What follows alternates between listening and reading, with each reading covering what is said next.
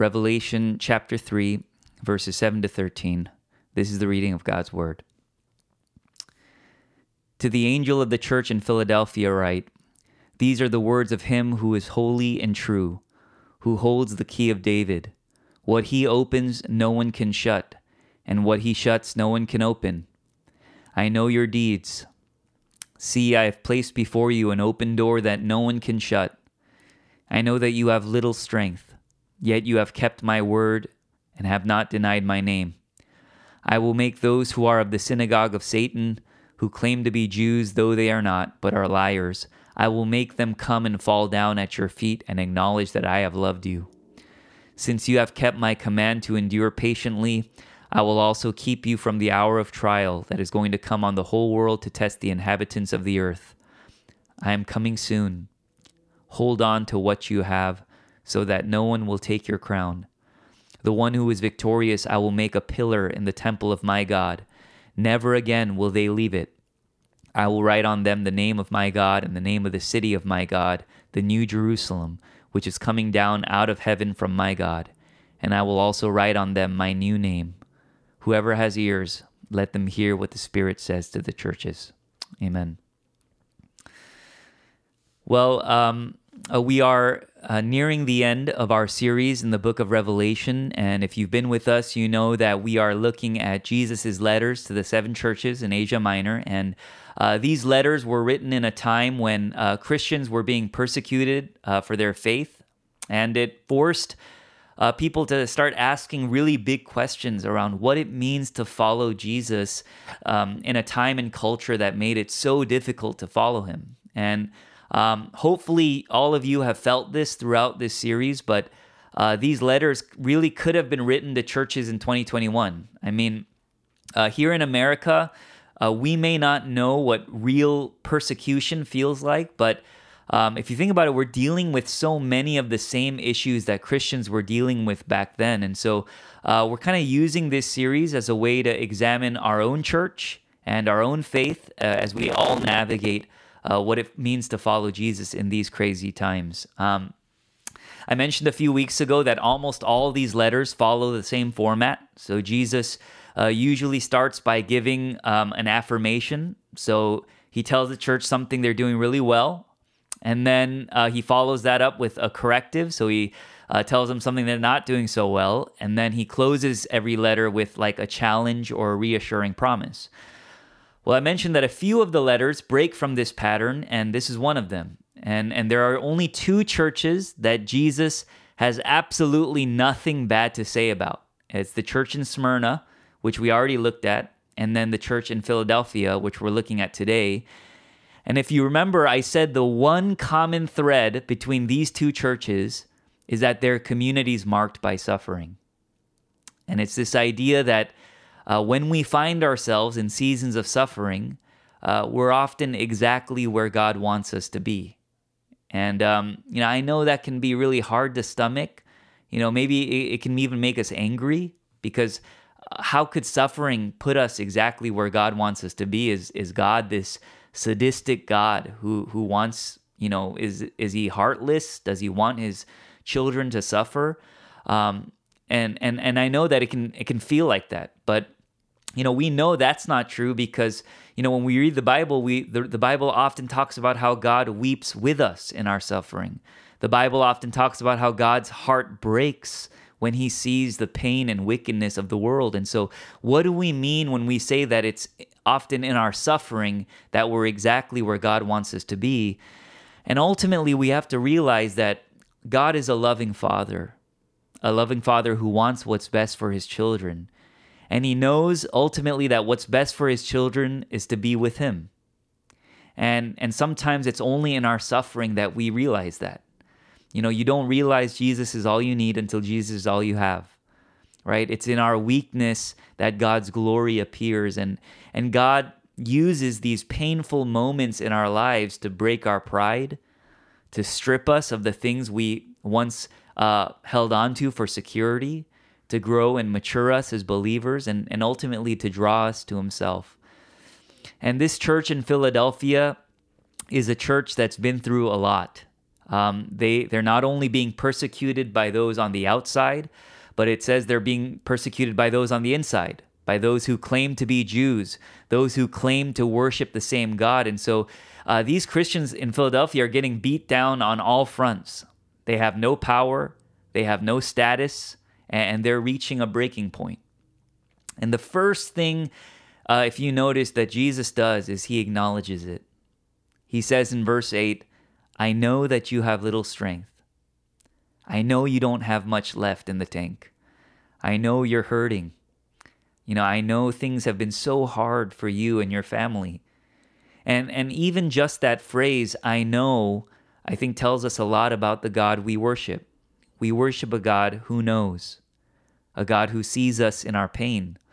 My daughter, Avery, she's almost 6 now, and we're already relying on her a lot to take care of her younger brother. And my son, Jack, who is 3, he's a handful, okay? And it's nice when your oldest gets to that age when she can start helping out. And so my wife, Carol, and I were always saying, hey, Avery, can you put on Jack's shoes for him? Can you get him some water? Can you make sure he's eating his dinner? And it's the burden that all older siblings understand, right? And my daughter, she cracks me up because last week I see her sitting on the couch, and she just looks like she's carrying the weight of the world on her shoulders, right? This 5-year-old, she's like sitting there questioning the meaning of her life. And I'm like, what's wrong, Avery? And she's like, it's so hard being an older sister. I have to do everything. Right? And I remember I sat down next to her and I said, I know it's hard. And she was like, no, you don't. And I was like, why wouldn't I know? Of course I know. I'm an older brother too. Do you know how much I had to do for your Uncle Justin when we were little? And I saw something click, right? And all it took was that small acknowledgement that I knew what she was feeling for some of that weight to be lifted off her shoulders.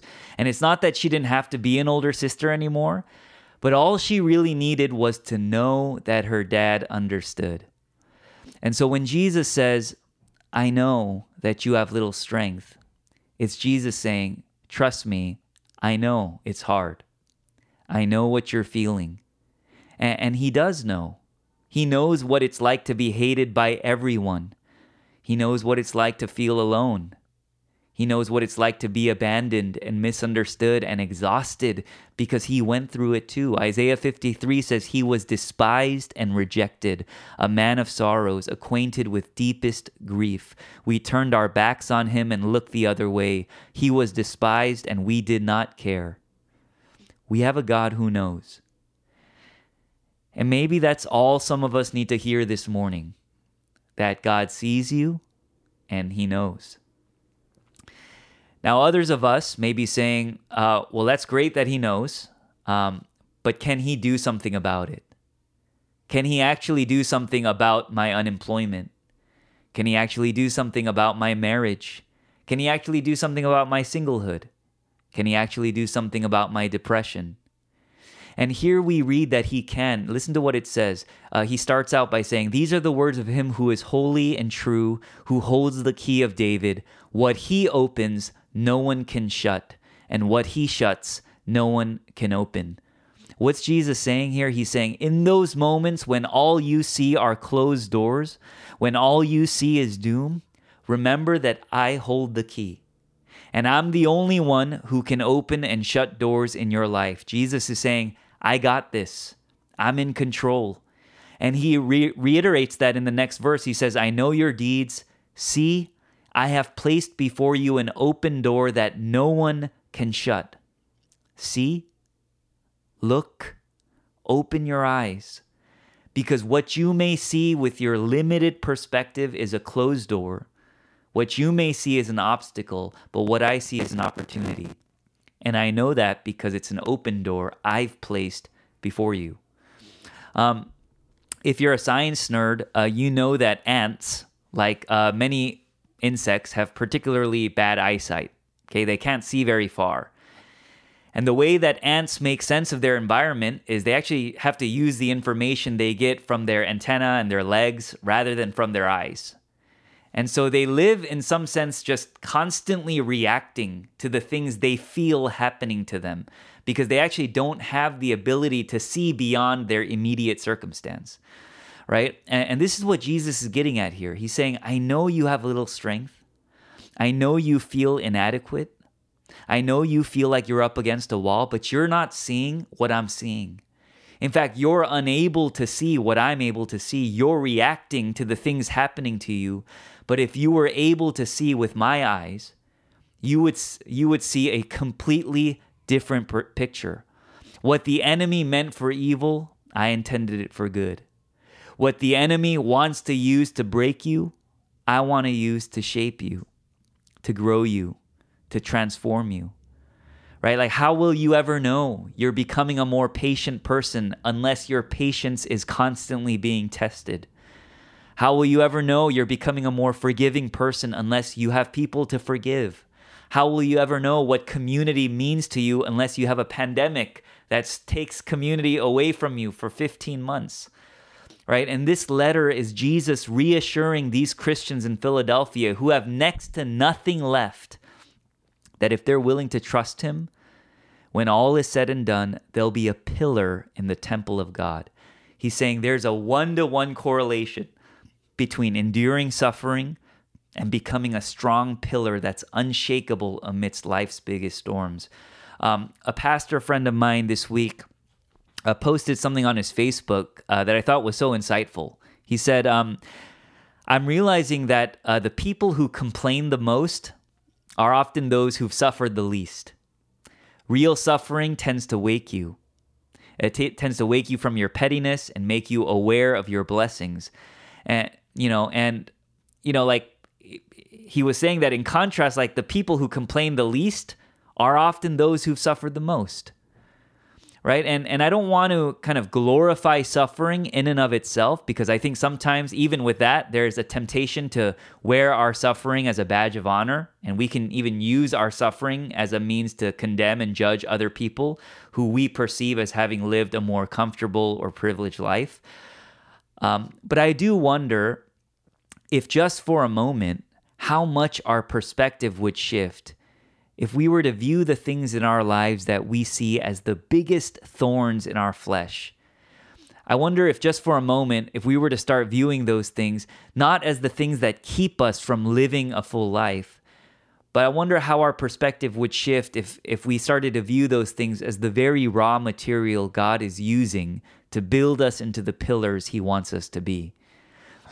Right? And Jesus makes some big promises in this letter. If you take a look at verse 9, he says, I will make those who are of the synagogue of Satan, who claim to be Jews, though they are not, but are liars, I will make them come and fall down at your feet and acknowledge that I have loved you.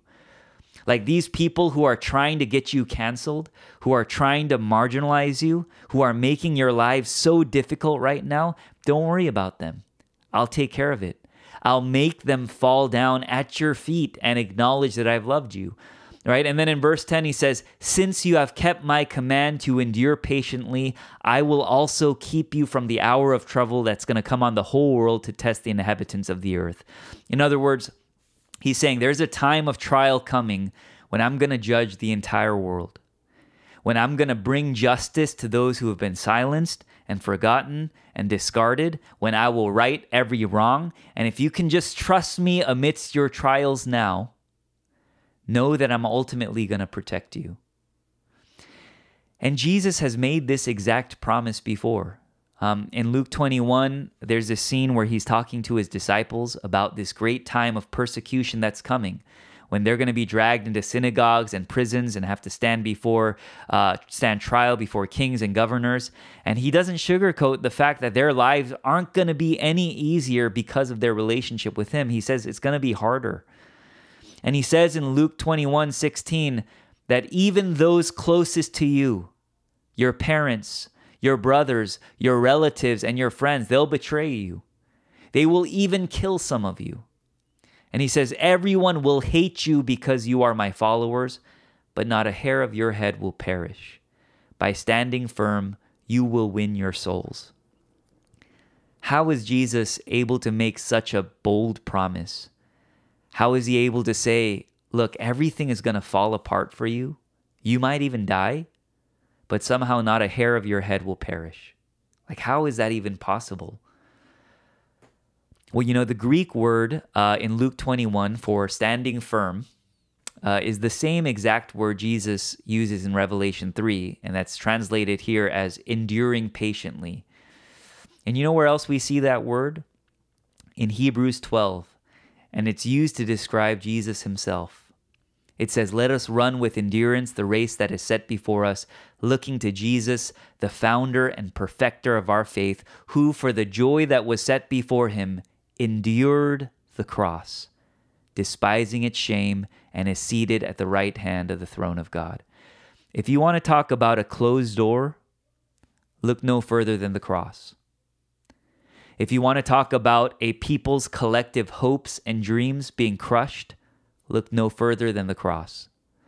You know why that scene in the garden, the night before Jesus is crucified, you know why that scene is so profound? Because you have the one who in this letter we read supposedly holds the key of David, begging his father to open the door. This man, whose entire life and ministry was dedicated to opening doors for people, giving people a second chance at life, restoring people back to their communities, now finds himself in a moment when every door is locked shut. Think about the injustice of that. And when Jesus says, Father, if there's any other way, don't make me suffer by making me drink this cup, he's saying, if there's another door, show it to me, please. But he says, but not my will, but yours be done. If this door has to stay shut for me, so be it. If this door has to stay shut so that you can do what you want to do, so be it. You see, Jesus was locked out so that you and I would be welcomed in. And because he endured the cross on our behalf, you and I can endure the crosses in our lives, knowing that they will never crush us. When Jesus breathed his last breath, you could count on one hand the people who stood there with him at the cross. Everyone left. Because why would they stay? Right? What they originally perceived as an open door, this Messiah that was going to finally overthrow the Roman government and fix generations of oppression, they now saw being shut right before their eyes. And they said, what's the point of standing around here? It's over. Let's pack up. Let's go home. But you see, these people were reacting to their circumstances. They couldn't see beyond what was right in front of them. All they saw was a cross. What they saw was utter humiliation, shame, and death. And what they could not see was that in 3 days, Jesus would be raised from the dead, opening the door for you and I to know the Father. I know it's been a hard season for all of us. Some of us harder than others. This week, when I got the news of Christine's aunt, my heart just sank. Like I haven't felt an ache like that in a long time. And it just cast this huge shadow on everything, right? And that's often what suffering does. It's this dark shadow that follows you around wherever you go, right? Those of you who have lost parents or loved ones, you know that you can't experience a happy moment. You can't experience another birthday, another, milestone for your kids without thinking about your loved ones. So in some ways, like even the good moments start to be colored and start to be overshadowed by these horrible tragedies, by these moments of suffering. And as I was thinking about that, I was reminded of something I read this week by a pastor, Hayden Hefner, and he writes this, and I'm paraphrasing a bit here. He says, "In the passing of shadows, we taste the nearness of the new Eden. Every sorrow on this side of Christ's return is a signpost telling us we're 1 mile closer to the new Eden. In the midst of our mourning, remember, the passing of a shadow means we are that much closer to the object. And reading that, I hope, is a comfort to us, because these words are a powerful reminder that it's often in our moments of greatest suffering that we feel closest to Jesus, that our hearts are aimed at eternity, that our souls begin to ache and long for our true home with Christ. And there really is no better place to be than that. And so this morning, we weep with those in our community who are hurting. And I can tell you, there are a lot. We mourn the brokenness we see all around us and experience on a daily basis. But we also plead with the Holy Spirit to give us the strength to believe that all of this suffering has a purpose. It's one we can't always see with our limited perspective, but it's one that is guaranteed for us because Jesus' finished work on the cross. And so that's where our hope lies today. That's where our comfort lies today. Let's place our trust in Him. Let's place our trust that He can give us, that He can sustain us with His grace and mercy in a way that only He can. Let's pray.